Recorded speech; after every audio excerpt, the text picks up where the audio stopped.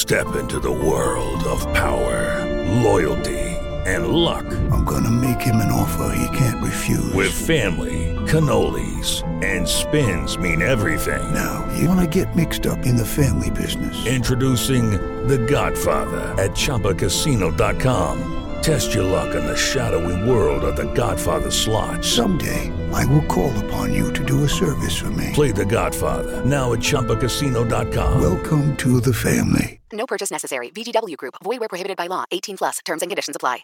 It is Ryan here, and I have a question for you. What do you do when you win? Like, are you a fist pumper, a woohooer, a hand clapper, a high fiver? I kind of like the high five, but if you want to hone in on those winning moves, check out Chumba Casino. At ChumbaCasino.com, choose from hundreds of social casino-style games for your chance to redeem serious cash prizes. There are new game releases weekly, plus free daily bonuses. So don't wait. Start having the most fun ever at ChumbaCasino.com. No purchase necessary. VGW Group. Void where prohibited by law. See terms and conditions. 18 plus. Okay, round two. Name something that's not boring. A laundry? Ooh, a book club. Computer solitaire, huh? Ah, sorry. We were looking for Chumba Casino. That's right. ChumbaCasino.com has over 100 casino-style games. Join today and play for free for your chance to redeem some serious prizes. ChumbaCasino.com. No purchase necessary. Void where prohibited by law. 18 plus. Terms and conditions apply. See website for details. That's it. There's a new member of the Final Four Club, and they hail from Lubbock, Texas. Celebrating in the streets in Lubbock because Texas Tech Monday night will be playing for the national championship. Welcome one, welcome all to the Tortillas and Takes podcast, part of the 1012 network. You are on once again with your boy, Albie Shore, and the season is complete. The Texas Tech Red Raiders finished the season 7-6 after what is one of the wildest seasons with a pretty wild program in general. So we are recapping the season, and because of that, the whole gang's here. And that starts off with our right-hand man, that is Dylan Smythe. What's up, Dylan? Welcome to the Breakfast Club, everybody. We're recording in the morning, not something we typically do. We usually record way too late, actually, in my opinion. So I'm happy to be on the morning edition of the Tortillas and Takes podcast. That's right. Dylan's over here slurping some coffee down. He's good to go. You know, he's got a morning Joe. And then we have the outsider, for those of y'all that read the book Outsiders when they were kids. That is Jeremy Gillen, a.k.a. Pony Boy. Jean jacket, backwards hat man. What's up, Jeremy? What a throwback. Man, I don't know about Dylan. I love the morning. This is the best way to wake up today. You get to wake up, get to talk about Texas Tech athletics with your boys, and then people will listen to this later in the day. It's just, this is the best scenario. I don't know why we record so late at all. I'm with you. That's what I was saying, too. I'm down for the morning edition. I have jobs. Okay, I need money. All right, this does not pay enough. Right? You know, really, if larger media outlets can hear this and give us jobs and money, we can pay we can record this a lot earlier. All right, so there you go. Friends of the pod that actually make money and do this for a living, you know, help us out. Help us out here. So, anyways, Texas, like I said, Texas Tech 7-6 on the season. This has been a pretty crazy season, Jeremy. I mean, now that the season's wrapped up, I mean, give me one word to describe the season for you. Can it be anything other than a roller coaster when it comes to Texas Tech? It feels like every season there's always something happening, something new that just makes us go, this is the best. This is the worst. You know, there's always those highs and lows that just give that college football time of year the drama it needs to just keep bringing us back for more pain. But a roller coaster is the best way to sum it up. I mean, this started off with a lot of promise, and there were some red flags that I think administration took a hold of a lot sooner than most people in the nation would expect. Took a big turn, and then we end on a super hopeful note after just kind of like an ambiguity. And so this has been a really exciting precursor. This is like one of the best prequels for what we hope to be a really exciting 2022 season. And I think in the way that this 2022 season plays out, we'll be able to kind of better digest and better pull apart, what happened this season to bring us to where we're going to be next season. That's great. Dylan, what about you? Give me one word and expand on it as far as to describe the 2021 season. Unpredictable. That's my word. Because I think going into the season, I think our preview podcast and the stuff I said going into the season would back this up. Going into the season, I thought if Texas Tech won a bowl game, that Matt Wells would still be the coach. That's how I think a lot of us felt going into the season. And so, I mean, you're not wrong. Yeah, he just never got to that point. If he was around to win that bowl game, he'd still be here. And so there's something to be said of like the preemptive strike firing. They said, you know what? He's going to win a bowl game. We're going to have to retain him. Nah, screw that. Let's just pull the cord now. I think that's probably the biggest surprise for me is that, the midseason firing, the hiring of Joey McGuire, and Joey McGuire really taking advantage of being hired early. I know I'm already looking ahead to next season, and we're supposed to be talking about last season, but it was a big story this year to fire your coach midseason, and for it to have the results that it did was pretty unpredictable. That's a good one. I mean, I'm just gonna say chaotic. Like that's my thing. The whole season was so chaotic, and it started off with the Houston game. Houston game was an incredible game to begin with, but you're down 14. You're down 14 early in the first quarter. Offense really barely even gets on the field. Right. Actually, on the first two drives, they didn't get on the field. Houston scores. You're like, oh, man, the sky is falling. Then for us to come back, we're like, oh, it's going to be a great year. But then you have the SFA game where we barely win that one. The Texas game, we get blown. Like all these things was just so roller coaster was a good way to describe it as well. But just chaos, good and bad chaos all the way throughout. It was just an absolutely wild season. But I've already kind of started on this track, so let's go ahead and get to it. Let's talk about the season itself. So I talked about the Houston game, which I said, and I was re-listening to some of our earlier podcasts, I said quite often, that Houston was a bad team. Hindsight is 2020. They're not a bad team. They won 10 games, right? They beat Auburn in their bowl game. They're not a bad team. However, they're a team that had 2 losses on the season. One to Cincinnati, a team in the college football playoff, and one to Texas Tech. Right? And so that tells you what we were saying in the preview pod, that this was a very talented Texas Tech team. A lot of people were down. I mean, remember the Vegas had over-under at 4.5, which I thought was ridiculous, and I still think it was ridiculous right now, currently. But this is a very talented team, and we saw that by beating a team like Houston, sorry. We had the Texas game and showed just how, how bad the coaching can be at times, right? Getting blown out by a team. Again, hindsight's 2020. This is a team that went 5-7. This is a team that lost 6 straight games. This was not a very good Texas team, and we knew this was not a very good Texas team at the time, and we still lost by 35 points. Skip forward 2 weeks later, we lose to TSU in virtually similar fashion. It's not a good team, a team that doesn't go to a bowl game, 5-7 team, a team that I thought was going to be good coming into the season, and then quickly realized just how bad they were, and we get blown out. And then the comeback against you're getting the comeback versus Kansas State, where Kansas State just out of nowhere beats us as well, leading to Matt Wells firing. I mean, Dylan, talk about that first half of the season. Those really first 8 games. We were 5-3, but we fired our head coach after losing 3 games that we had no business losing them. But yeah, also getting killed by the national media for firing a coach after going 5-3. Well, not only did we fire our coach, the next week we're gearing up to start our 3rd quarterback of the season. And to me, that is like the story of Texas Tech football the last few years. Like, for the love of God, can we just get one quarterback who's good, who wants to stay healthy for a season?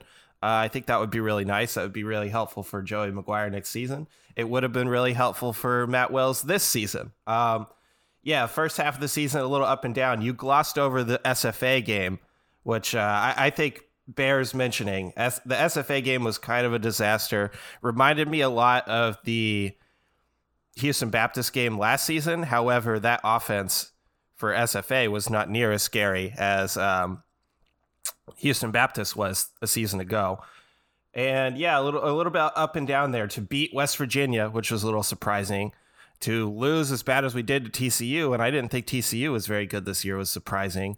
And then, yeah, the Kansas State game was just the big undoing for Matt Wells, and kind of ended up being a silver lining to that loss was, okay, we got rid of Matt Wells. And I think I'd be remiss, maybe I'm skipping ahead, but Matt Wells left this program in a good position. That's all I really want to say. So Jeremy, describe the first half of the season, then we'll kind of get to the firing and Matt Wells itself. But what did you think about those first 8 games? I think we've done it a lot of justice so far, but pointing out that, you go out and beat a Houston team. You have a tremendous comeback against a Houston team that we were kind of, Dana Holgorsen, it's Houston. We can beat them, no problem. They'll have an okay season. But then they go out and they've only lost 2 games in the year. That comeback kind of set the wrong tone for the whole season. That, oh my God, Matt Wells he can coach. This guy got it. He can coach. He's got it all. This guy's got it. He figured it out. And then the SFA game is when the red flags started popping up. All the questions of, being there, I didn't think we were going to win. And so the fact that we won was a relief, but it shouldn't have been a relief because we should have beat them like we beat FIU. But then we fast forward to the Texas TCU games are the big mulligans of the season. You don't understand how you go out and lose that bad to 2 teams that were not that good this year. And it's a sandwich between, one of your better wins of the season against West Virginia has a tremendous defense, and who's a lot healthier they were at the beginning of the season than they were at the end. But they're still a really good team. And then you go out and you beat the powerhouse of Kansas in Kansas, and then you lose to the lesser of the 2, which is Kansas State. Just very chaotic. I think Dylan has the best word for the beginning of the season here. It's just very chaotic, unpredictable, and it ends up in being Matt Wells' undoing. All right, first of all, I'm not going to let Dylan get all the credit. I was a chaos. I was a chaos guy. Sorry, you're chaos. Guy. Dylan was unpredictable. I've wrapped it all back in there. I use both. And honestly, we kind of are using them in the exact same context. Let's be honest. Really, all 3 of us: roller coaster, unpredictable, chaos. That's what the season all is. So Matt Wells does get fired after 5-3, and it's interesting, right? Most Tech fans were supportive of the firing. Most national media came down on Tech for the firing. And I understand both sides. I really do. I understand. I know a lot of Tech fans were, and me included, I think I had some tweets myself where I was like, you don't understand the program, the the program's in. However, if you look at the higher level view, you fire a coach after 5-3, right? You're 1 game away from your first bowl game since 2017. I am still of the belief that Matt Wells would have won the 6th game. Even in the Murderers Row coming up, he would have won the 6th game, and that is why they fired him. They didn't want to give him the opportunity to win a 6th game and keep himself on here when they knew he's just not that guy. And honestly, I think it was the right move because of it, right? Because of early signing day, because of everything. I think it was the right move to fire Matt Wells when they did. When you know that's not the direction you want your program to go, you know that. You know already. Why give him an opportunity? You're going to get killed even more at the end of the season when we're 7-6. You know you want to fire him anyway. Go ahead and do it. I didn't have a problem with it. But I also understand national media that's not necessarily as close-knit with the team saying, whoa, hold on. They're 5-3. You never know what's going to happen. And I think we would have the same opinion if it happened to a different program. If it happened to an Auburn, right? We would have a similar opinion of, oh, that's crazy. Why y'all firing a coach? He's going 5-3. He's winning. What are you talking about? Also not knowing the rest of the season coming in. Dylan, you brought up a great point as far as him leaving the program in a better situation. What do you think about Matt Wells firing? I thought it was just. I thought, you could have done it at the end of the previous season. I think what the national media fails to think about when all they see is 5-3, right? They see 5-3. Why did you fire your football coach? 2 reasons. We learned from Cliff Kingsbury's last season as a Red Raider. We said, you know what? Because Cliff Kingsbury was in the exact same scenario. He was in the hot seat. He did just enough to stay for 1 more year. And that 1 more year. 2 more years. Well, yeah. 2 more years, you could argue. But his last year didn't go so well. And so you make the argument, okay, well, we kind of just wasted that last year. And so I think the administration learned from Cliff Kingsbury's tenure, went ahead and pulled the cord on Matt Wells. And then the other thing you got to think of is the early signing period, being new to college football. And I think that weighed heavy in the decision to fire Matt Wells, because let's get a bona fide recruiter and Joey McGuire in early so he can talk to these kids before even all of these schools fire their coaches, just to get ahead of everything and set yourself up. And then the last thing I'll say about Matt Wells, I am a firm believer he left this team in a better place than what he found it. I think talent-wise, this team, we talked about at the beginning of the season, this is one of the most talented Texas Tech teams we've had in a long time.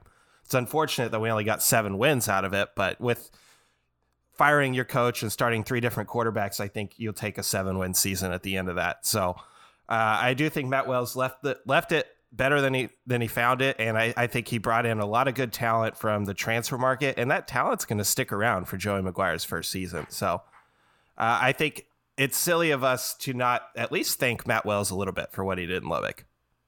Yeah, I think a lot of people, right? I think when Kingsbury was here, he did a really good job of getting top end talent. He recruited guys like Jordan Brooks, got Pat Mahomes, got like a lot of really top end players. We see a lot of NFL players right now in Texas NFL Red Raiders.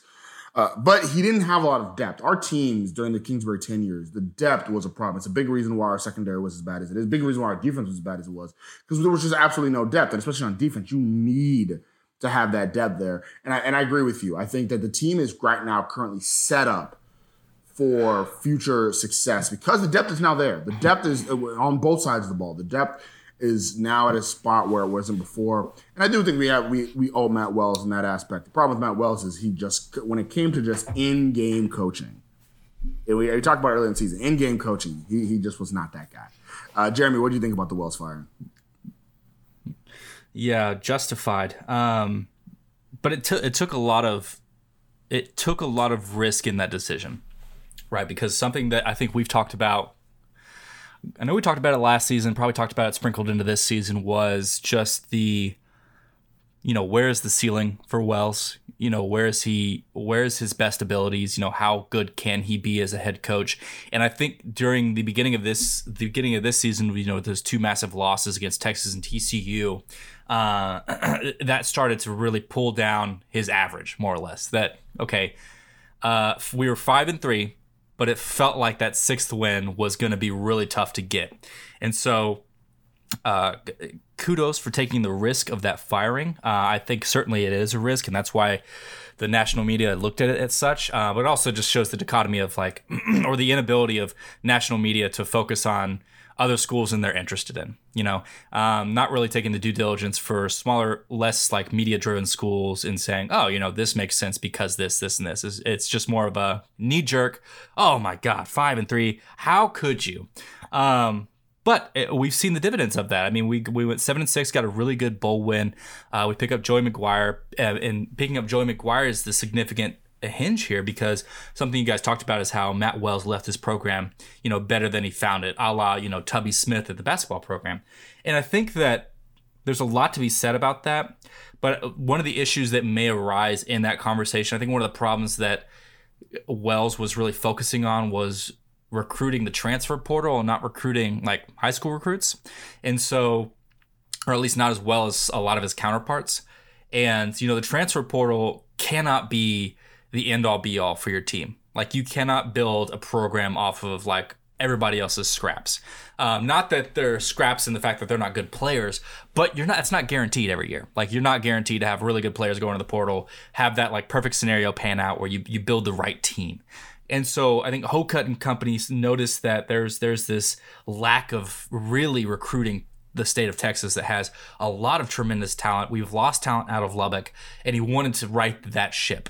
And to right that ship, you needed somebody who knew high schools in Texas, and that's Joey McGuire. And so it was a lot deeper than the record, is what I'm just trying to say. It's a lot deeper than the record. I think, Albie, you said it perfectly. Hokut knew, like, he probably could have won a 6th game here. We had the talent. It's the same team, just different coach. Like, we would have won 6. Yeah, we could have won 7. Who knows? Or like before the bowl game. But that's not where he wanted the program to go. This like word, this like big 2021 word or 2020 word of like, oh, elite. Like, Texas Tech's gonna be elite. And we've been dragging that through the mud for so long. I think Hokut had about enough, and he really wants 2022 to be the elite year that he has been promising Red Raider fans, Tech and alumni, all that stuff. So it justified. Just really a lot more deep than the record. Yeah, actually bring up a good point. So ask Texas State how getting transfers worked. Texas State, I think last year had 1 high school recruit. The rest were transfers. They went 3-5, or what was the record? They went 4-8 this year. So, right, only getting transfers don't really work. And you're right. It has to be a little bit of duality. I think last year we only had 10 high school recruits. Like, there has to be a little bit of duality in it. And I think that's the reason y'all bring up with the early signing day. I think this, and we've talked about it already, is the biggest reason why he got canned the way he did. to get on that recruiting, to be able so he can go out and recruit high school. And it's already worked. The 2022 class is already one of the better classes we've had. And the 2023 class is setting up to be a legendary, historic Texas Tech class. So I don't want to harp too much on recruiting. I don't want to sound like the Aggies, but but the hiring of Joey McGuire, and I was going to kind of go into that, but it seems like Red Raider fans absolutely love the guy. A lot of good energy. A lot of he is as passionate as they come. And the team he left just won the Big 12 and won the Sugar Bowl. And here's the thing. We are going to attribute that to his record. If they would have lost, we would have said no. They had nothing to do with him, right? That's how we work. Okay. But, I mean, Joey McGuire, he's the kickback. And the thing I always say with Texas Tech fans is we haven't seen him coach as a head coach, call plays, X's and O's, any of that at this level. Now, luckily, he seems to be more of an overseer. It seems like Tim DeRuyter, the defensive coordinator, and Zach Kittley, the offensive coordinator, are going to be doing the X's and O's and actually doing the hands-on coaching. But, it's going to be interesting to see how a Joey McGuire-led team is going to operate in the future. But we're not going to have to worry about talent. It seems like the talent's going to be there. Yeah, I would encourage Texas Tech fans not to get too high on Joey McGuire until he's coached a football game. Maybe that's just the pessimistic Texas Tech fan inside of me coming out, but let's wait. I think there's a lot of legitimacy to that because you don't want to. I mean, there's worlds where you recruit really well and then your program blows up because you're actually not a good coach. Like this is not unheard of for programs, and so let's be a little patient. We can say that we're glad that we have moved up substantially in the recruiting rankings. That there's a lot of energy around the program again. That's good. But yeah, there's a long way to next season, and it's a really good lineup. I think it's a tremendous lineup for his first year as a head coach. But we got to get there, right? Yeah, so something tells me that when we're doing our season next year, there'll be a lot of predictions for 8-win, 9-win seasons, and then it'll be us. Yeah, then there'll be us. Texas Tech fans, they don't learn. This is how we operate. We get way too high for no good reason, and then get crushed when our lofty expectations get dismantled.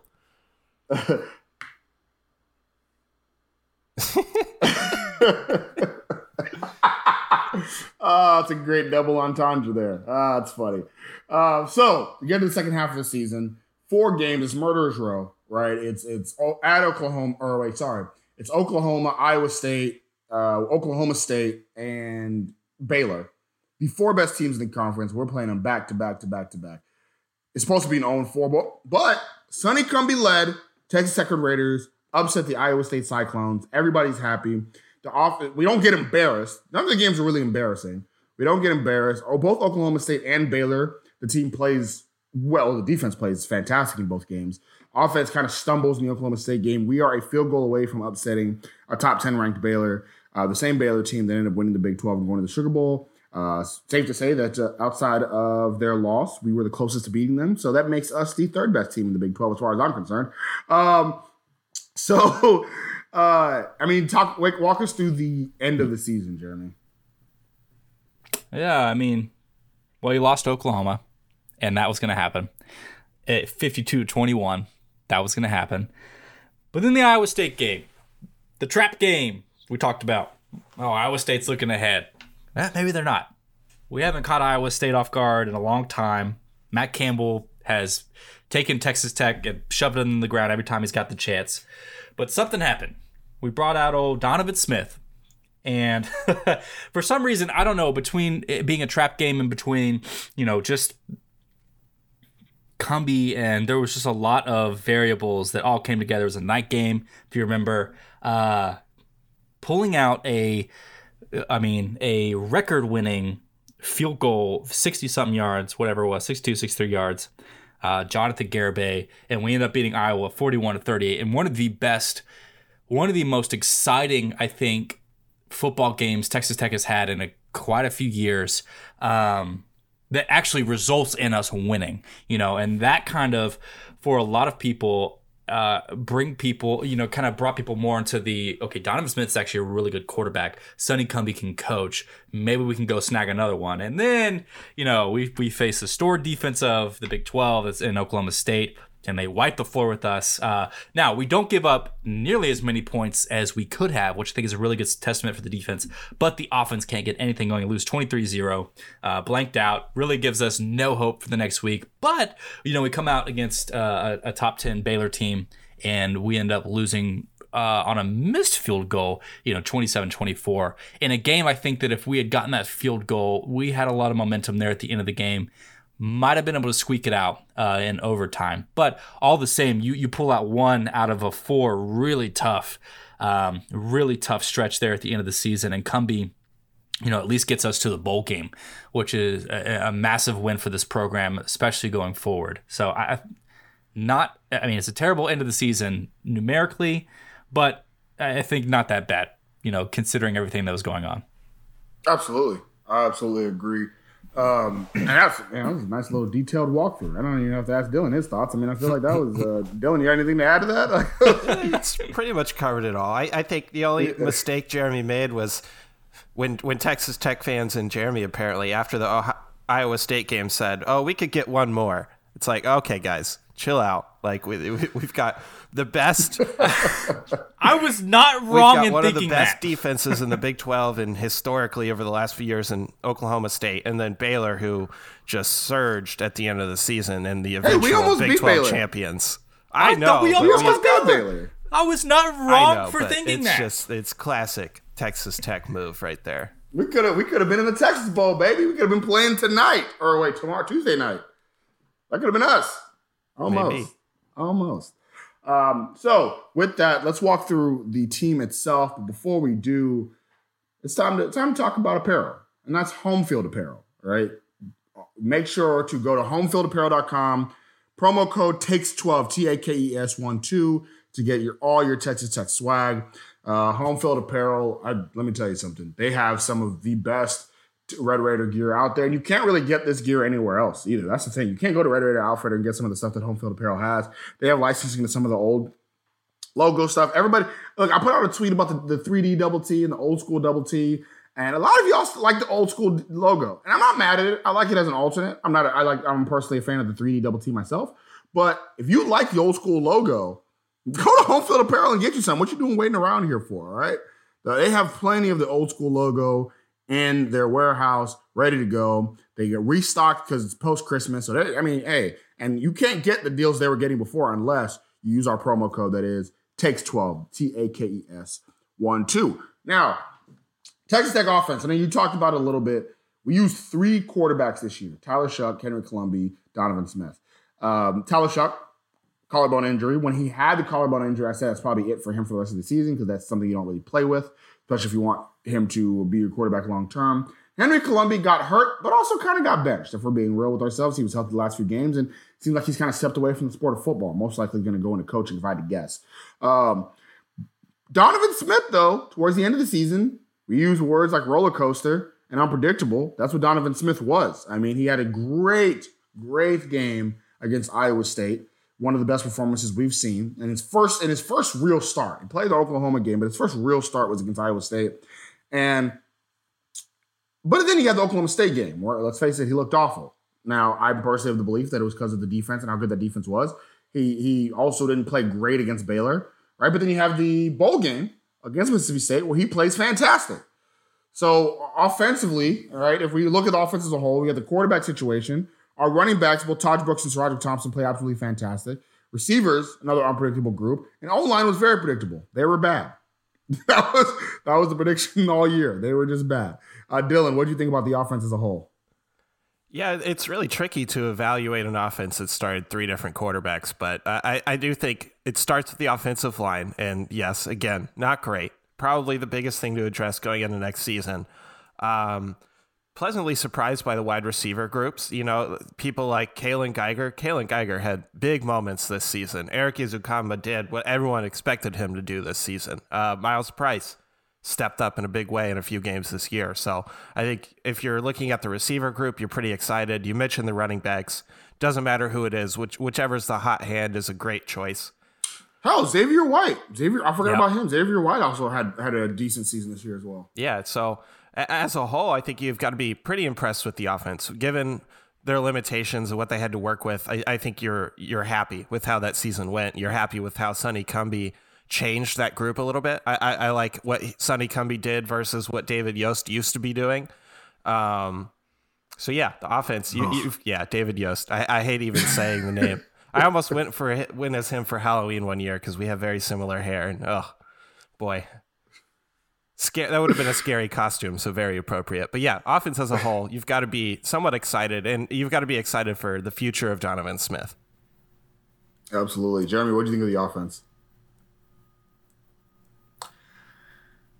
I was gonna say, I heard from somebody that David Yost is actually still living in Lubbock. Was that one of y'all? I don't know. I don't know. Apparently he liked it. Just kind of settled down. The offense as a whole, man. Dylan hit it spot on. Like, it's really hard to evaluate this based on how the season went. You know, multiple quarterbacks, multiple like offensive pedagogies throughout the season, the teams that we've played at those different junctures. Like, this has just been a crazy season, and the endurance of this team in a number of ways is inspiring.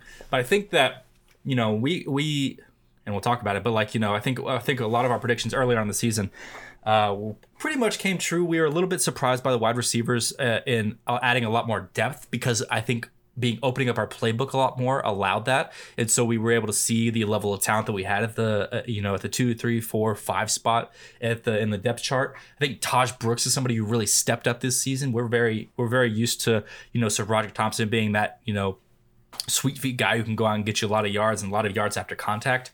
But Taj Brooks, I think, really came in this season and offered a lot of abilities on a lot less rushing attempts, and so through the gauntlet of quarterbacks that we've had, we were able to string together a couple different wins with a couple different quarterbacks at the helm. And so I think that this was just an enduring season for our offense to go out and get what they could when they could. And they still struggled in a lot of ways, but they still surprised us in a lot of ways. So it just kind of falls back to that whole, roller coaster, chaotic unpredictability of this team in 2021. It's just kind of epitomized by the offense, especially.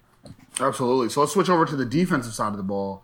And Jeremy, I know you were just long-winded on offense. Took a sip. You ready to go? Tell us about the defense. What did you think about the defense as a whole? Impressive, man. Where there was a lot of need in the past 10 years of Texas Tech's defense, I think this year's defense was one of the better defenses we've had in a very long time. Starts up front with the linemen, who, despite a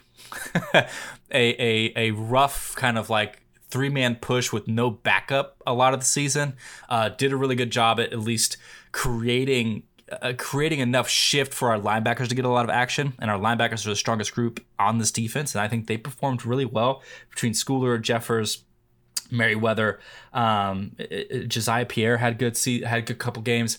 There's just the biggest question on this defense was the defensive backs. And the biggest impressive group for me this season was the defensive backs, because we had a lot better. We had depth, we had better coaching. It all came together, and we weren't absolutely smacked around by every team in the passing game. And so I think this defense had one of the most consistently, they were the most consistent throughout the year that they have been. And like I said, at least over a decade, because the incredibly impressive what they did to a lot of really good teams, especially there in the bowl game against Mississippi State, who was not used to scoring less than 10 in the season. Yeah, the defense entirely smacked Mississippi State around. I raise you your top 10 offense and give you this. A hit at the goal line, 1 yard line from Reggie Pearson. Absolutely fantastic. Dylan, what do you think about the defense? Probably the best thing Matt Wells ever did as a Red Raider was call Colin Schooler, right? Probably the best thing he ever did was call Colin Schooler. Between Colin Schooler, Eric Monroe, Reggie Pearson, Krishan Merriweather, the transfers that Matt Wells brought in on defense have all hit. I mean, let's be honest. Even Jacob Morgenstern Hey, Morgenstern, baby. He actually did, last season, the previous season, he played quite a bit. This season, he kind of got buried a little bit, but it doesn't matter who he brought in. Every guy on defense he brought in played tremendously. I think Jeremy had it spot on. The defensive backs was probably where we improved the most. Our secondary the last few years has just been god-awful. Just god-awful. And so to bring in someone like Eric Monroe, the emergence of Adrian Taylor Demerson, Reggie Pearson just being a hammer. I mean, you saw it in the bowl game. He is an absolute hammer, a thumper. You can't not but be impressed by this group, and I'm glad Keith Patterson got I've done that before. That's not the first time I've done that. I'm glad that Keith Patterson has got a head coaching opportunity out of what his defense has done. The duality of man that is Keith Patterson, because Keith Patterson would annoy or frustrate the hell out of me with his refusal to blitz, his drop 8 coverage that just in my opinion, just does not work. However, when it comes to sound defense, and one big difference in the bowl game I saw, Mississippi State couldn't tackle to save their lives. They were tripping all over the place, so many missed tackles. It was crazy. It reminded me of Texas Tech defense from yesteryear. But our defense, and really for 3 years now, short tackling, quality tackles, getting to the ball, getting to the rock. Really, the only time we really saw that not work was Texas and TCU games. But even in those 2 games, it was less about. I thought those 2 games was more about how bad the defensive scheme was as opposed to the techniques that the players were doing. So I think he did. Again, we talk about how the coaching staff has really set this team up. I thought Keith Patterson's part of that. The way he's coached this team, the way these defensive coaches have coached this team the last 3 years the defense is starting from a better place. So I'm excited to see where Tim DeRuyter takes it. Similar old school coaching mindset, but he has a lot more experience. He ain't coming from a smaller school. He's coming from the Big Time, coming from Oregon. So I'm definitely excited for that. So let's go to what our predictions said. Right, start off with Offensive Player of the Year. So for Jeremy, you didn't have an Offensive Player of the Year prediction. You weren't on that episode, but Steven from Talking Tech, Dylan, and myself all said Eric Ezukanma would be the Offensive Player of the Year. Steven put out an honorable mention of Miles Price. I put out an honorable mention of Dawson Deaton. Nice. Yeah. Hey, man, I'm nuanced like that. Did I have an honorable mention? You did not. You were like, it's Eric Ezukanma or bust. I mean, yeah, it's easy money at that guess. So is Eric Ezukanma actually the Offensive Player of the Year? Yeah, I don't know who else you pick. Sticking with Eric Ezukanma. Jeremy, give him who it is. Who's the Offensive Player of the Year? No! My Offensive Player of the Year is Taj Brooks, man. Talk about a running back that stepped up in a time of need. So Roderick Thompson, not really sure if he's coming back or not, and just capitalized on his moment. I mean, Taj Brooks is, for our offensive scheme, especially going forward, an elite running back. And I think Zach Kittley's going to be able to utilize him and Thompson especially. But Taj Brooks stepped up in 20 less attempts, had 68 more yards than Roderick Thompson, and a couple less touchdowns. But Thompson kept getting put in at the goal line scenarios. And Brooks, we hardly saw Brooks in the red zone. It was always Thompson. And I understand that with Thompson's ability, like lateral abilities. But that's why he ends up with more touchdowns at the end of the season. But Taj Brooks has created his own gaps multiple times this season, has capitalized on yardage given to him, and has been an absolute tour de force for our running game. Taj Brooks all the way. I've been on the Taj Brooks hive since the beginning. I think I created it. And that's a good answer, but any answer other than Eric Ezukanma is a lie. So am I the tiebreaker here? It sounds like I'm the tiebreaker here. Those are the two, I mean, in my opinion, those are the two options. Funny enough, so Roderick Thompson actually ended the year with more yards from scrimmage. But like Jeremy talked about, it was a lot more attempts to get there. A lot more. They had the same amount of catches, but 19 or 21 more attempts to get to less yardage. Taj Brooks averaged 6.5 carries a game. Though it was a roller coaster season for him, though, I'm going Eric Ezukanma. He's the best player on the team. Eric Ezukanma is the best player on the team, and because I don't like being wrong, so I'm sticking with my early season prediction. That was Eric Ezukanma. He led the team in yards from scrimmage, almost 1,000. Give him another game, he probably gets 1,000 yards in the season. So Eric Ezukanma. That's actually, had he played in the bowl game, he probably gets 1,000 yards in the season. So give me Eric Ezukanma, the guy who led the team from scrimmage by almost 200 yards and didn't play in the bowl game. Absolutely, Easy was fantastic. So, Defensive Player of the Year. That was the episode Dylan was not on, and we had Nick and Jackson from the Rambling Raiders on for us. This was a little bit more nuanced. We had a little bit more people or choices to pick from. Jeremy and Jackson both were on the Rico Jeffers hive. All right, both of y'all would love Yusuf Rico. Nick picked Krishan Merriweather and said that he will be drafted in the 2022 draft. Oops. Safe to say that he was wrong about that with Merriweather coming back. The boy was wrong. I, however, chose Colin Schooler. Smart man. I thought that should have been an easy answer, right? That's what I said on the podcast. That it was an easy answer. That was Colin Schooler. I obviously am picking with my defensive player of the year. That is Colin Schooler. I'm assuming Dylan is as well. Yeah, I picked him all season. Pretty much any game you ask me who's going to be the defensive player of the game this game, and I'm like Colin Schooler. Is that what I sound like? I guess so. That's my best impression of you. Jeremy, who's your defensive player of the year? You know, I'm not going to pick Colin Schooler because in spite of you guys. Obviously, Colin Schooler across the board, so good.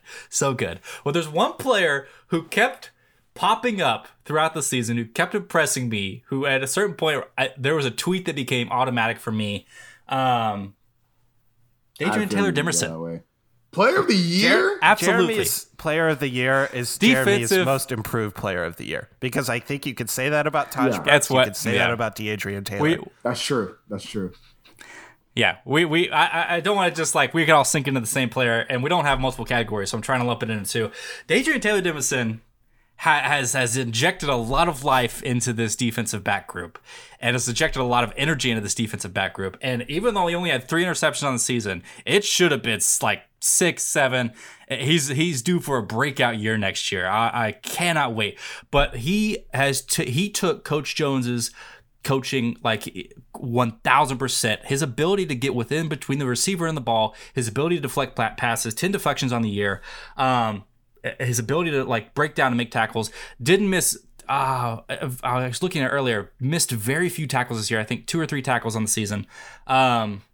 A tremendous lockdown defensive player that has given us a lot of hope going forward for the defensive back core, that we have kind of the momentum going into the next season for that. If we want to say the defensive backs are the most improved players of this defensive group, I think that starts with Adrian Taylor Demerson. Now, of course, Eric Monroe played better all around. Had more key moments in different games. But I think Adrian Taylor Demerson is a guy who kept showing up on the sheets, kept showing up on highlight reels, and there's a good reason for that. Yeah, one thing we forgot to mention about when it comes to the secondary, they did all this without Muddy Waters, who I still believe is the best player in the secondary. That's Dylan's boy, Muddy Waters, who will be back next year. That's right. So, so finally we get to our season-ending prediction from all of us. So first I'm going to start off with our other podcast family. Steven from Talking Tech predicted an 8-4 record. Shout out to Jackson from Ramblin' Raiders. He predicted that we'd go 6-6 and then win the bowl game. Spot on for Jackson. Nick said we'd go 6-6 and lose the bowl game. How dare you, Nick? So I predicted a 7-5 record. Jeremy predicted a 7-5 record. And Delano over here, 8-4, baby. You went all 8-4. You were, yeah, man. You were all about it. Hey, shout out to Jackson. Spot on with his analysis of a 6-6. But we all predicted that'd be enough to keep Matt Wells' job, and we were all wrong in that.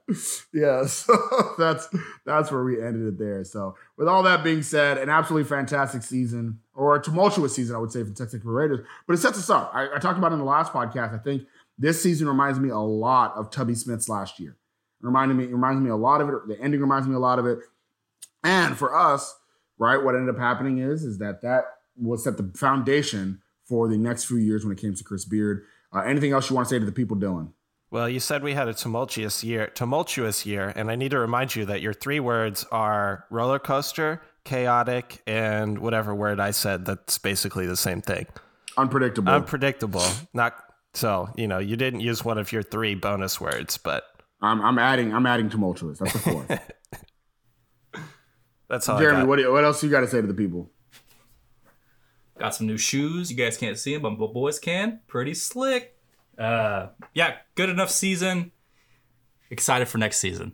A lot of energy going into 2022, and I think that's the biggest win for Texas Tech football. If we're being honest. Is wearing New Balance a hipster thing, Dylan? I guess. I don't know. I'm not hip. I'm just a hippie. I'm not hip. So don't ask me. They're cheap. Backwards hat, jean jacket, New Balance shoes. The chin strap. My hair. Is that a Lululemon t-shirt? It is, bro. Oh my god. It says love it too. Oh, nice. there it is. Yeah. Oh man. Yeah. Well, so like Jeremy's outfit choices, this season was off the rails. Like this podcast, this season was off the rails. You just added another word. So, but it was a fun season. It is a fun season. Like I said, it sets up the season. It sets up where we are as a program, and we now switch over to basketball season. Basketball season and recruiting, right? So the basketball team, it's right now they also set up for a pretty tumultuous season, if you ask me. But Big 12 as a whole is tough this year. Lord Jesus, is the toughest. The only conference in the country to have every team over 60% win percentage. So it's really well. We'll be on the lookout for basketball episodes for both the men and the women coming up soon. Women actually just played the other day. They played Oklahoma. Played them pretty well. A loss, but played it pretty well. That's the team that's probably going to be in the NCAA tournament. So to play them to a close loss, like I said, I don't believe in moral victories unless we suck, and we're not that great. So I believe in that moral victory. With that being said, for Dylan, the producer extraordinaire, and for Jeremy Gillen, the swag man, this is Albie Shore. As always, stay wrecked, people. Sports Social Podcast Network. Lucky Land Casino, asking people, what's the weirdest place you've gotten lucky? Lucky? In line at the deli, I guess? Aha, in my dentist's office. More than once, actually. Do I have to say? Yes, you do. In the car before my kids' PTA meeting. Really? Yes. Excuse me, what's the weirdest place you've gotten lucky? I never win and tell. Well, there you have it. You can get lucky anywhere, playing at LuckyLandSlots.com. Play for free right now. Are you feeling lucky? No purchase necessary. Void where prohibited by law. 18+. Terms and conditions apply. See website for details.